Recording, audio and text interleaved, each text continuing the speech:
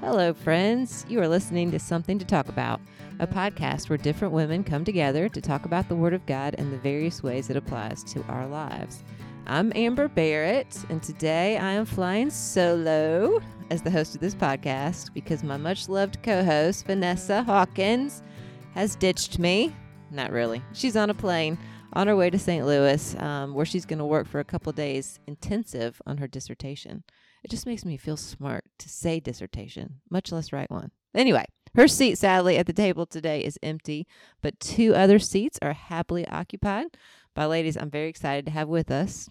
Louise Coleman, who is the director of our children's ministry here at First Pres Augusta. Welcome, Louise. Thank you. And Kimberly Lahadney, who is a new member of our church, coming to us all the way from California and several other places around the United States.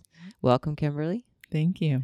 You know, you're someone I've been wanting to get to know more ever since I heard you talk in Sunday school class with your husband. So, Oh my. yeah, no pressure. Excited to be sitting at the table with you today. We're going to start our podcast with the segment that we normally start with called First Things First. And I'm going to ask you a question about a first in your life. And then you're going to answer that question. But before you do, I want you to give a little personal introduction to yourself so our listeners can get to know you a little bit. Our question for today, first things first question, is what is the first app you check in the mornings? Louise, do you want to start us off? I'll be glad to. Well, I have been married to Todd for 32 years. We are both from Memphis, and the Lord has blessed us with 3 sweet boys, Joshua, Jeremiah, and Joseph. And they are all out of the house, so I guess that makes us empty nesters. In regard to the first app I check in the morning, I would probably say the weather app. I am definitely a weather buff.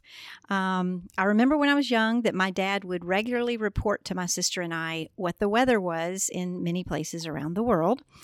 And then in my last semester of college, I needed another science class. And as I flipped through the catalog of classes, the description on the meteorology class sounded really interesting to me. So perhaps having taken that class and enjoyed it has helped continue to fuel my interest in the weather. That's awesome. So do you check it for like around the world or you just check it for Augusta? Mainly just kind of like my places, Augusta. My boys are out in Jackson Hole, Wyoming, or Darby, Montana, or wherever they are. I'll check it there too. That's fun. Yeah. Get a feel for what they're feeling. Mm-hmm.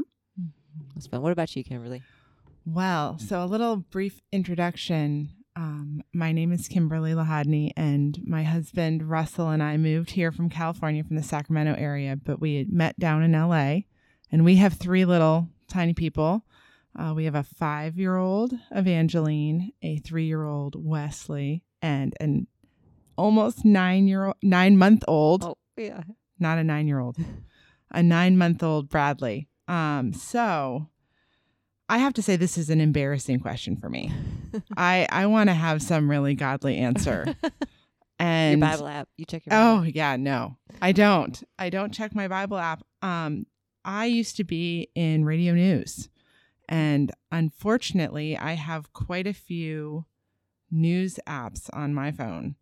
And I'm actually currently, before you ever ask this question, trying to figure out how to get the news apps off my phone. But that is the first app that I check in the morning. And I mainly check it, I think, just to make sure that everything is okay. Yeah. Mm-hmm. But it's a dependency that I'm trying to wean myself from currently. So how many, if you're going to be totally honest? How many news apps do you check in the morning? So how many news apps did I have at one point? Sure, yeah, sure. I had 15 news 15, apps. 15, wow. Yes. And would you check them all? I did. But that was partially when I was working in news. Okay. Yeah. So now I have 2. Okay. I've gotten it down to 2. One a little more newsworthy and the other one a little more salacious, unfortunately. But I'm trying to get all my ducks in a row because if the world is ending, somebody's going to report on it. Somebody's going to report on it. That's right. You will know when you wake up if the world is ending. That is a comfort. Yes, but that's a prayer request. Please pray that I take the news apps off my phone. Oh, it makes me laugh. All right. Well, I'm the same as you, Louise. I'm a weather app girl. Cool. Yes. I didn't know that. Yes. Not because I'm interested in the science of weather, unfortunately, and not even really because I'm interested in weather around the world, but because I want to know if it's going to be raining and are we going to have soccer practice and is tennis going to be canceled and what will my life look like this week? I totally get that. And so I like to know the weather because it really does determine what I do. on a daily basis. But I also like to know, because I'm always longing for, well, right now I'm especially longing for those cool mornings. So I keep checking the temperatures where it dips down below 69, and then I'm just excited. Yes, very excited for the weather. I will say I do sort of wish that I could determine what the weather would be when I would want it to be what I want it to be. And of course I can't. But what stuck out to me when I was thinking about this, about the app that I like and about weather, was the fact that in our passage for today, we're going to talk about the Lord of heaven and earth, who has control over all the natural elements and uses them in wondrous ways to show who he is. And I've experienced that in nature. I don't know if y'all have at times, but just what the Lord communicates about himself in a sunset or in a rain shower or in any of the several beautiful things that we see around us. So today he is going to display himself in a very wondrous way. But before we get into that, I want to just give a brief recap. Last week, we were joined by Angela Watkins and Pam Willis, and they talked to us about Joshua chapter 2 and the majesty, might, and mercy of God that were so beautifully put on display in those verses. You know, mercy especially took center stage last week in our discussions, but now today, it's the might and the majesty of God that come into full view as well. We're going to be talking today from Joshua chapters 3 and 4. And listeners, if you haven't read these two chapters yet, I encourage you to hit the pause button and read them now. I really do think you'll appreciate what we're talking about so much more if you do. Once you've read those two chapters, I'm willing to guess that what catches your attention is the wonder, the big wonder that God performed. The stopping up of the Jordan River so that its waters piled up and its riverbed became dry. And thousands of people crossed it on foot in the middle of what would have been flood-like conditions. Now, you probably noticed, you can't help but notice, of course, right, that wonder in those passages, but you may miss the reason for it or why the wonder performed was so utterly impossible. To understand what made the performing of this miracle so miraculous, you really have to understand what the condition of the Jordan River was like at the time that Israel crossed. So in his commentary on Joshua, Dale Ralph Davis, and we refer to his commentary a lot, by the way, so a little shout out to Mr. Davis. He gives a great description of these conditions that the Jordan would have been in at this time, and he summarizes it by saying that, in short, the river Israel faced that springtime wasn't a placid stream, but a raging torrent. It's probably a mile wide, and it was covering a mass of tangled brush and jungle growth.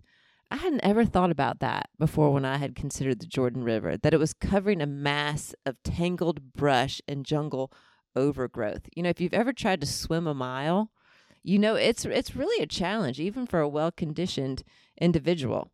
So add to that a raging current and jungle-like undergrowth that threatens to kind of reach up and bind your body and drag you under.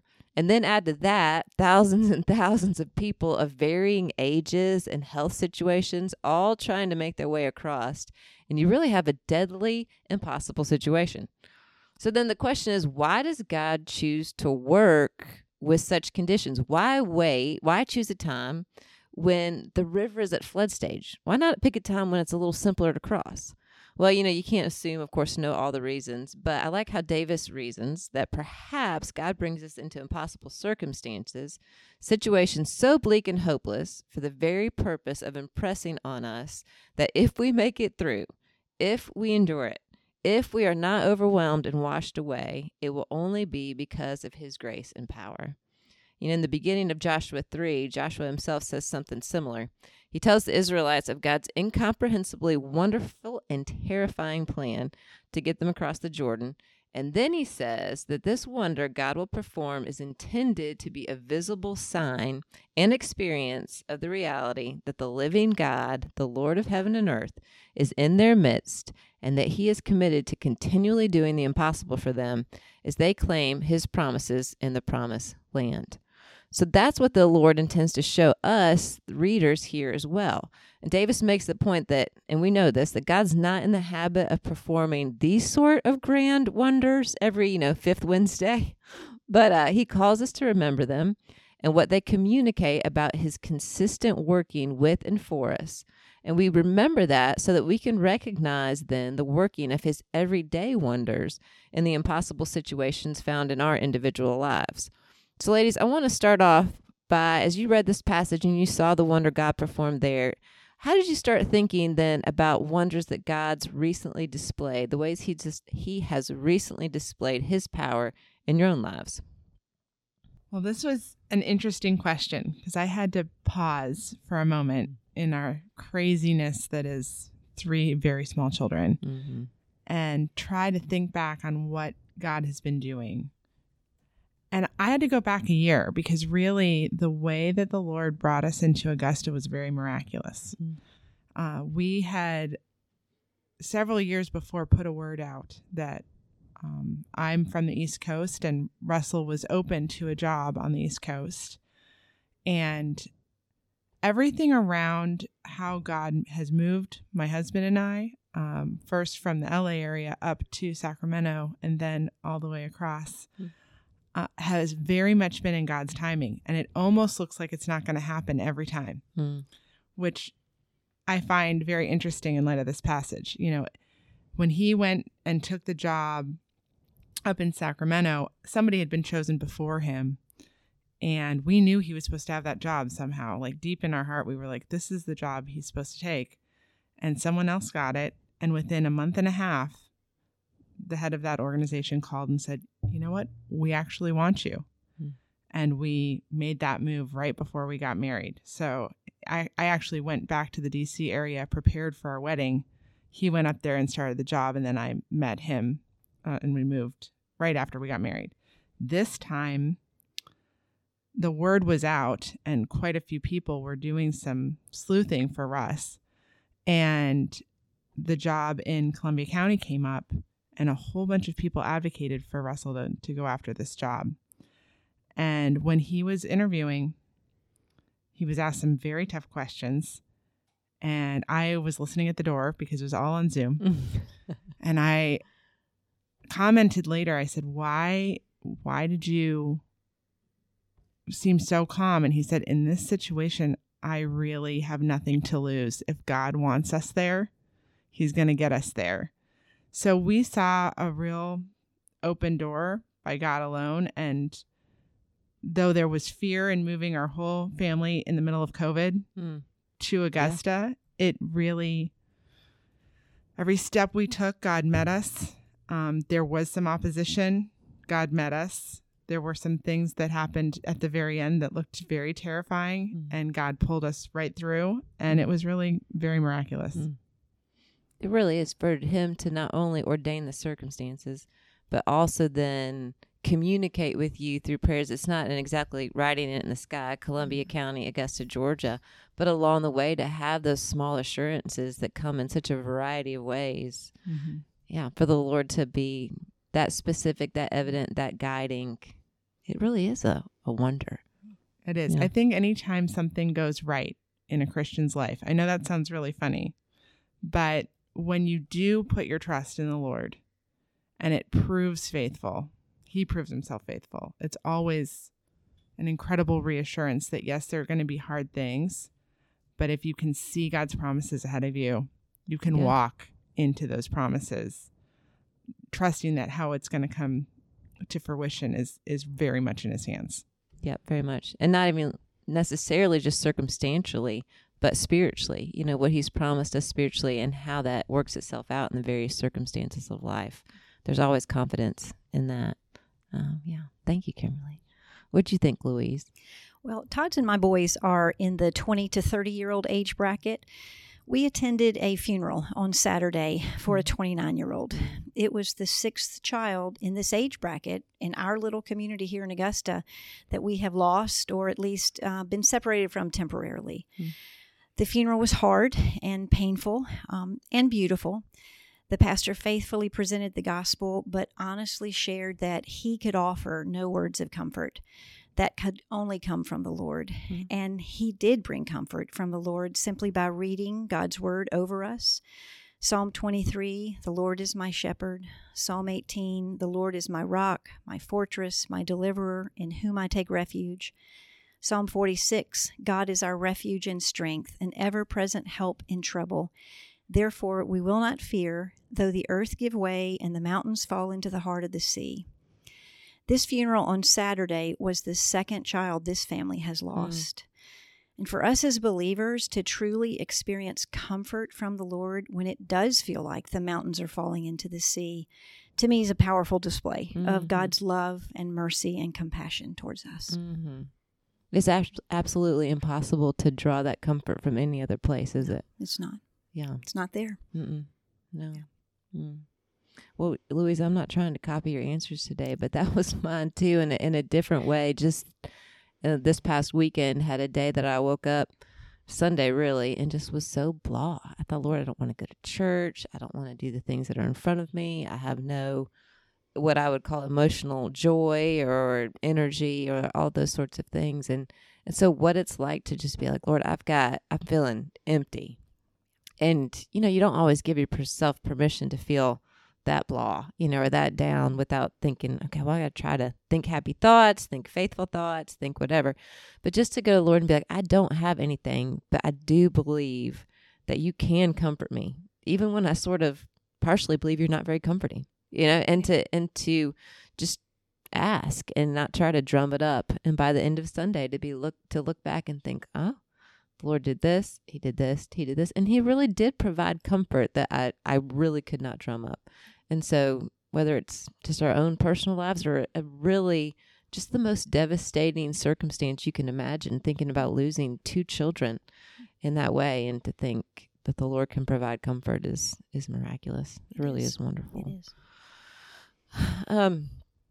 is. What's so important, I think, in seeing the wonders of the Lord is really seeing them for what they really are, and not seeing them, but then sort of thinking, well, maybe, like Kimberly, maybe it wasn't really the Lord guiding us. Maybe it just was happenstance. Maybe it just happened to be. Or I could think, well, maybe Sunday, my hormones just shifted around Sunday afternoon. I started to feel better. Or maybe at that funeral, it was just because they were surrounded by so many loved ones and it was just a moment of feeling good or whatever. You really have to see the wonder for what it is, that something that only God can perform, and remember it as just that, and prepare yourself to see the wonders that way. And they really lead to worship. When in Joshua, before they cross the Jordan, the Lord tells Joshua to give the nation 2 commands. And the first one is to consecrate themselves before they see this wonder performed. He tells them what's going to happen, but he says, consecrate yourselves, which means prepare yourselves. And oftentimes consecration meant a cleansing of yourself, a humbling of yourself, a readying of yourself for obedience, to see and to obey. So they consecrated themselves. And then he said, the Ark of the Covenant, which was the very symbol of God's living presence among them. It's going to go out before you, but you've got to keep a distance of 2,000 cubits away from it. And oftentimes when we think about keeping a distance from the Ark of the Covenant, you think of that story, and I think it's 1 Samuel, where they're carrying it and it tips, and the fellow goes to ride it and he dies because he's come in contact with the holiness of God, and that's that God's very protective of his holiness. So you could look at that and think you're supposed to stand back because it's the holiness of God. But Dale Ralph Davis in his commentary said that's not how the commentary reads here. It's more of a stand back. 2,000 cubits is about a little over half a mile. Stand back so that you can see which way you're supposed to go. And otherwise, get a really good view of what's going on here in the Jordan and know how you're supposed to cross. And what would they have seen? They would have seen the priests representing the carrying of the presence of the Lord standing on dry ground to make a way for them. If you lose sight of that, they could have thought, I don't know what happened with that river. It's just somehow we just caught it at a good time and happened to walk over it, and isn't that great or whatever. And they would have missed when we read that, think, oh, you can't miss that. But you could. You could miss that. If you didn't know what you were looking for, you didn't expect it, and you weren't standing in such a way that you can see it. And I think about corporate worship, because what it happens to us when we see the wonders of God, then it moves us to worship him. And the ways that we often can see wonders of God together is to come to corporate worship. And I think about what it's like to prepare ourselves to come to worship, to say, I'm ready to see the wonders of God. I'm ready to see them for what they really are, and I'm ready to worship him and walk in them in the ways that he's commanded me to do. So for y'all, this was a convicting question for me, by the way. I started thinking, wow, my question is going to be, how do you prepare yourself for corporate worship? Or how do you help prepare your children for corporate worship? And unfortunately, the answer to me is very sporadically, infrequently. But not to be discouraged in that, but just to think, all right, how can we prepare ourselves? I'd love to hear from y'all how you do that or don't do that. Well, really fast, I wanted to say something about God pausing them for 3 days, because that was really interesting to me. Yeah. It's not the first time in Scripture that it happens. When Nehemiah goes to inspect the wall, he actually stays in town for 3 days before he even goes and looks at the wall. Mm. I think there's something very interesting about God giving us like separation and time. Mm. And when I think about young moms, I think about we barely have any time, right? Mm-hmm. So you're talking about preparing your kids, but there's some weird things that can happen during 3 days of preparation. Not only are they consecrating themselves and getting themselves ready, but there's opportunity for doubt to arise. Mm. There's opportunity for we're here and we're looking at this raging river and seeing the impossibility. Mm. And I feel like there's almost an intentionality of the Lord to say, after all these years of promises, these promises that God has been given for generations to your people, I'm about to answer it. So look at it. Look at it for 3 whole days. Do you believe that I'm going to do it? And I think that's very powerful. When I think about my own kids, we are at a season, I can't say I do it every day or every Sunday, but we are purposely having little conversations about church. Usually the night before. Usually it's like we always take a shower the night before church so that we go clean. That's a big one. You'll go clean, yeah. But we also, my kids are just beginning to ask those questions. Well, why do we do this? Why do we do this every Sunday?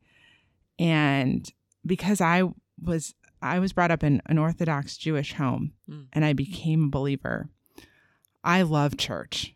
I get very excited about going where people are all talking about Jesus as Savior at the same time. I mean, to me, even if I'm having a really terrible week, God is with us always. I tell this to my kids all the time. God is with you every day, but he is especially with his people on Sunday in a very awesome way. And he does things amongst his people that he doesn't always do when we're separated. And I've said it a couple of times. So I'm not saying that I do this all the time, but I definitely talk about it enough that they have some excitement that something happens at church that doesn't happen anywhere else. And I think it's because I really have a very strange love of corporate worship. I don't think it's strange. I remember being a kid and not going to church and not going to synagogue, like on days that we didn't go where the people of God were. And I would long to see people responding to God, because to me, it's a miracle to see a bunch of people get together in one place and say, he is king. Yeah. And it still rocks my world every time. So I know that sounds really, I was very excited to answer this question because I think about this a lot. And I've seen churches go through really tough things and people stop coming to worship because they've been hurt by humans within the context of church. And your God's bigger than that. And he doesn't care about the drama. He wants you in front of him with everyone. So I don't know. It doesn't limit the possibilities of the wonders that he has for you in that time with him, for sure. Absolutely. Even though it feels sometimes like a raging, mucky, muddy river. Yes. Yeah. Well, what I love is there's sincerity. I know you would say it's strange, but it's sincere. You know, the Lord has done that work in your heart, that there's a sincere excitement. And you're telling your kids, this is what you can expect. I know it. I want you to know it. So that I love that. So when they go, they're thinking, I'm going to see something exciting. I'm going to experience something exciting. And as a parent, what better way to prepare your children for a Sunday? Louise, would you answer it? You can answer for yourself, but then would you also answer it as to how the children's ministry here at First Pres helps families in that type of preparation? Yeah, absolutely. And I love that, Kimberly. Thank you for sharing that. So I'm going to answer this in the family mode first versus my work role here. But so we like to begin the evening before, just trying to do things that set us up for a good start to Sunday. Todd and I just kind of made it a habit early in our marriage of really trying not to do things on Saturday nights. We probably begin after dinner preparing for the next day, setting out clothes, because if you can't find the one shoe, the next morning you might be 15 minutes late. So we try to make sure things are in the car that we want to take, get to bed on time so that we're rested and refreshed. We found it helpful to try to leave a little bit earlier to go to church than we might need to, just because the enemy is at work. We know that if something can go wrong, it's going to. So we just try to go ahead and plan for that. And then if we end up arriving early, you might be able to help out in some unexpected way at church. I think it also helps to prepare my heart for worship, to try and be seated 5 or more minutes early and just ask God to help me be still before Him, and pray for His Spirit to fall freshly upon me and those that will be leading the service. All right, so I'll take this opportunity to plug the Parents Resource page on our church's website. From the home page, go to the Grow tab, choose Children, and then Current Resources.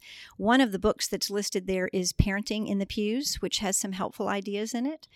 But another way I think that we help prepare our kids is called Teach Me to Worship. It was written by Sue Jakes, and our own Beth Cave has worked to customize it for our congregation.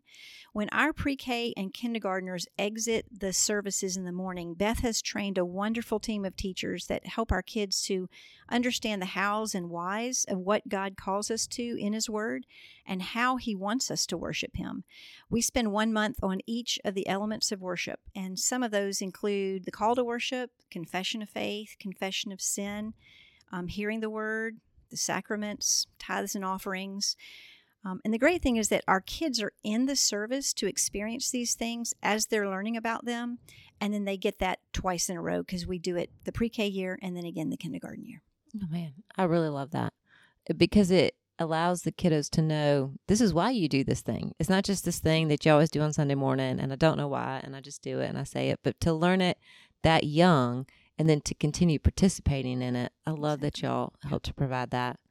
And I saw Kimberly looking at you and just wonder when you were describing your morning and arriving early and sitting still. And we all acknowledge that different seasons of life call for different modes of preparation. And sometimes it's all you can do to come clean. Just come. Sometimes, it's all you can do to come. That's right. Yes. There was a dream season when I used to come to church early and get to sit there and be quiet before the Lord. That is no longer my season, but it will be again. It will. It will be again. It will. Yeah. And sometimes the parenting in the pew, and you were talking about that book, does it involve pinching? Yes, absolutely. I'm just kidding. But just in different ways, the Lord will show Himself to us when we come wanting to see, exactly. in whatever ways we can. The wonders that we do come together in worship to see that God performs, they're infinite, but they're also particular and they're specific, and they all spring from the most wondrous work of all, which is the saving work of God's grace through Jesus Christ. And we're meant to pass those wonders down to our children, biological, or the children in the church family as well. How do y'all, we looked at a passage in Kathleen Nielsen's Bible study. Some of the ladies who are doing that study looked at a passage, 2 Timothy 1:1-14, and it talks about the wonders of God to us through Christ. And then it also talks about an example of how those wonders were passed down from one generation to another. Louise, what are some of your favorite ways, and then Kimberly, you're going to answer for yourself, but Louise, some of your favorite ways that the children's ministry passes on the wonders of God to our FPC kiddos? Sure. I think one of the ways is that, like was said in the book, that we try to hold fast the pattern of sound teaching. We try and train our teachers to keep the gospel central Sunday by Sunday. in every lesson that we present. Our curriculum is called Show Me Jesus, and even the title is a reminder to our teachers that the wonders that God performs throughout Scripture, from Noah to the prodigal son, points us to Jesus and the wondrously amazing things that He has done for us. We also encourage our teachers to communicate the miracle of God's work in their own lives, weaving that into their teaching week by week. I love that, how you don't often think necessarily in children's ministry when you're teaching them about Noah. Not everybody knows how to make the connection that how that's pointing to the saving work of Christ. You might just land with, well, he listened to God and he obeyed God and he was saved from the flood. So let's all be like Noah. But to have curriculum that says, how do you see the wonders that God's performed here? What's He showing us about what He intends to do through Christ? And what was Noah's responsive role in that? It's such a difference. Exactly. And I love that y'all take the time to differentiate between And I those think two it things. ministers to both our kids and those teaching as well. Absolutely. To be reminded of those truths. Yes, to go back to those quote-unquote children's stories, which are adult stories, obviously, and to be reminded of that. That's great. Kimberly, what do you think? Well, this is another question that I was excited to answer. And I think, earlier I mentioned that I came from a Jewish background and a believing Jewish background, and got introduced to Jesus through my mom's family. And my own personal journey has been Jesus unveiling Himself in the Old Testament.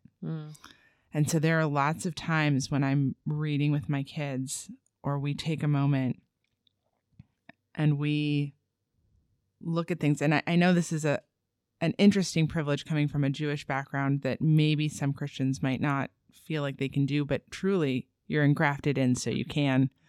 But there are moments, because I know my lineage, that I can say, this was our family. Like the blood that is in you, were in these people that were being rescued from Egypt. And then they were given the promise of Jerusalem. But now we're being told in Hebrews 12, at the end of Hebrews 12, that we're going to have a new Jerusalem. And that you've not come to a mountain that cannot be touched, but you've come to this holy mountain. And it's all real. And it excites me to tell my kids that, because that's how it was for me when I first encountered the Lord. That it was all really real. And that He's going to bring us into the full promises that He has made. And do we actually live like that every day? And are we excited about that every day? When I look at, we just went through the story of Noah, actually 2 nights ago, and my 5-year-old was asking me some tough questions. She wanted to know what happened to the Egyptians. She wanted to know why God needed to rescue. And if God was ever going to, luckily the Lord tells us, I will never flood the earth again. But she was like, that's very scary, Mom. Like, did everybody die? She went there. And it was really a tough moment, because how do you tell 5-year-old? Yeah. God was displeased, but He also had a huge plan, and that plan was going to bring us all the way to our salvation. So it is in these sweet moments that seem terrifying, I think, as a parent, that you can be really real. And I don't know if that answers the question, but another thing that we do that I'm sure not a lot of First Pres parents do, because they don't come from a Jewish background, but we do celebrate key Jewish holidays, and we put Jesus in the context of them. And we're trying to give our kids a full sense that those unbelievable miracles like Passover is a celebration of the Exodus. And then when you see that everything on the table points to the lamb shank in the middle, which is Jesus, our ultimate sacrifice, it's powerful, because my Jewish relatives are still waiting for the Messiah, and they don't believe it's Jesus. But it was and is, and He is King forever. And that's exciting to me. So I know that's a little bit crazy. It's not crazy, but it's what I think I have to do so that my kids know there's a legacy. But I want every child of faith to know that that's their legacy. Like, it's not just a Jewish legacy. It's what we all have gotten. Yeah. And we're going to walk into that New Jerusalem and every knee will bow and it will really happen. And do we live like that? I love hearing that from you, just the encouragement that is to me, to hear and see what it's like for you to make those connections from that Jewish background and to see how they point to Christ and all that offers with the depth of what you're talking about, your lineage, your heritage, the understanding of the Old Testament, and then to be able to understand that deeply means that your understanding of Jesus is deep, and to make those kind of connections for your children. I think what you're saying is some of the ways you pass on the wonders of the Lord is to understand them deeply yourself and to go there, like you said, with your kiddos, with deep questions, challenging questions, hard questions, exploring those things. And what both you and Louise are saying is at the end of the day, do we take our children to Jesus? That is the wonder of wonders. If we don't get there, then we've stopped short. And I think that's the encouragement that we have in passing on those wonders is keep your eyes fixed on the real wonder. Remember it, dive into it, explore it, see it, pass it on, communicate it. And I'm sure this has been quoted in this podcast before because people love C.S. Lewis, and I'm probably going to mess up this quote.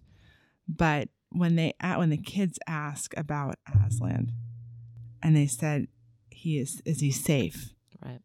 And they said, no, he's not safe, but he is good. Mm-hmm. And I hope I hope I'm quoting it correctly, but right now the world is really confusing and there are things that don't make sense and there's some darkness and our kids see it.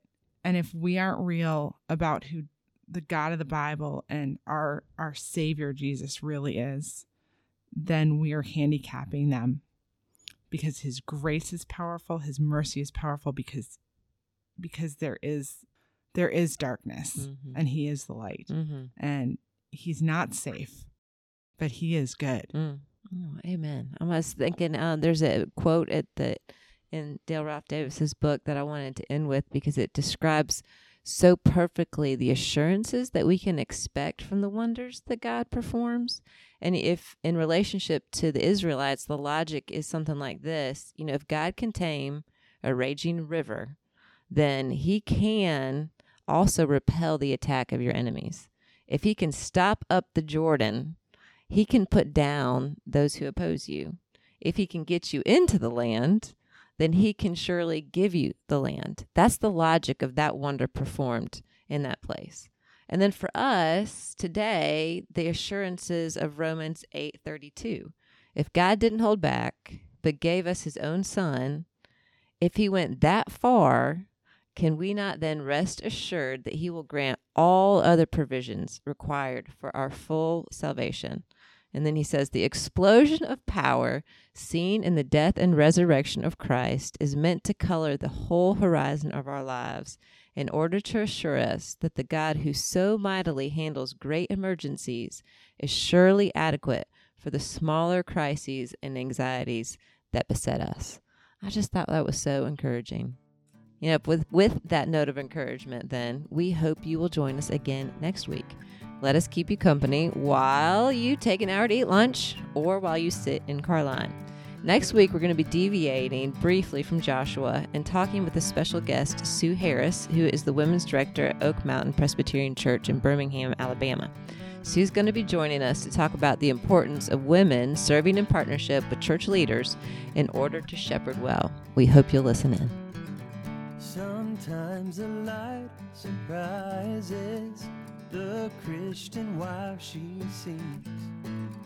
It is the Lord who rises with healing in his wings.